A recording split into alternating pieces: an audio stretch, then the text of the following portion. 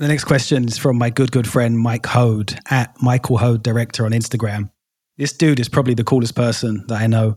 He was a client of mine back in 2016 in the original version of my marketing agency. And I actually took him to an evening talk of Dr. Demartini, another prime example of how just giving, actually changes people's lives and your relationships with them. Mike was a personal trainer back then, and he still is.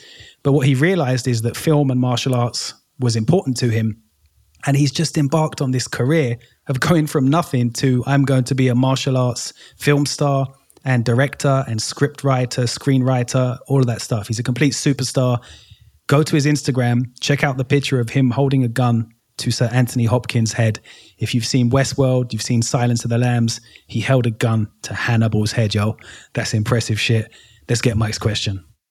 What social media platform is best for finding high net worth investors? So for the context for this question, Mike is a movie maker, and movies take a lot of money to do properly, sometimes hundreds of thousands, even multi-millions, billions of dollars. So Mike is looking for investors to fund his movie productions.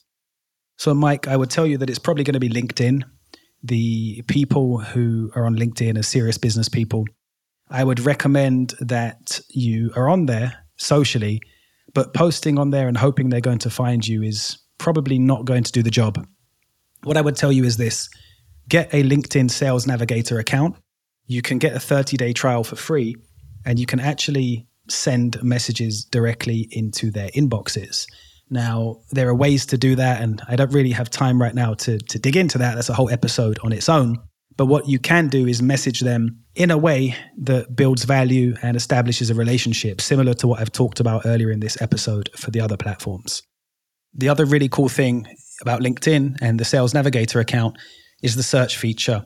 You can search for people whose companies do a certain amount of revenue, a certain number of employees that they have, and the industries, their job title. So you can even put in there, investor, film industry, company, a certain size, doing a certain amount of revenue, and you're going to figure out who your people are. And it's really about narrowing down to those key people and then hitting them up again and again, building value over time. There is a great book called The Referral of a Lifetime that talks about, establishing, I think it's 200 people, and just building relationships and nurturing them over time. And if you do that well, they know so many other people that they can connect you with. I wouldn't even go with 200, Mike. I'd identify your top 20 and just start building a relationship and creating value for those 20.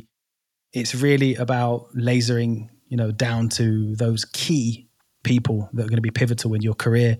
We cannot boil the ocean, but we can boil a cup of tea, right?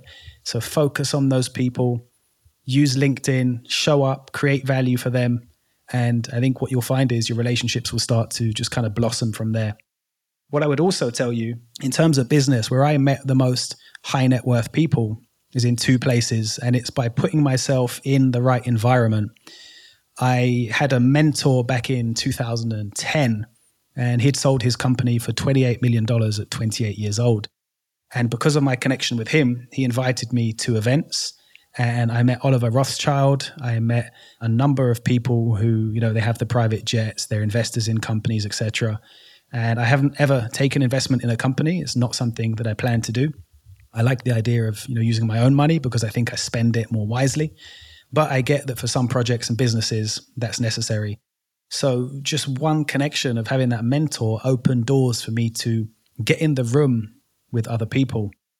And the other thing that happened for me is when I went to work in Dubai, I went from just kind of being a normal dude running a business to being around billionaires and people on the Forbes list and, people with yachts in Dubai Marina. They drive Ferraris and, that stuff doesn't really impress me. I'm not into that stuff that much. Yeah, 100%. I'd like a yacht and a Ferrari, thank you. But, it's not really the prime motive.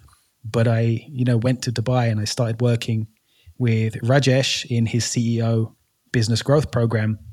And as a result, I was in a mastermind with some of the finest CEOs in Dubai, and my profile was raised.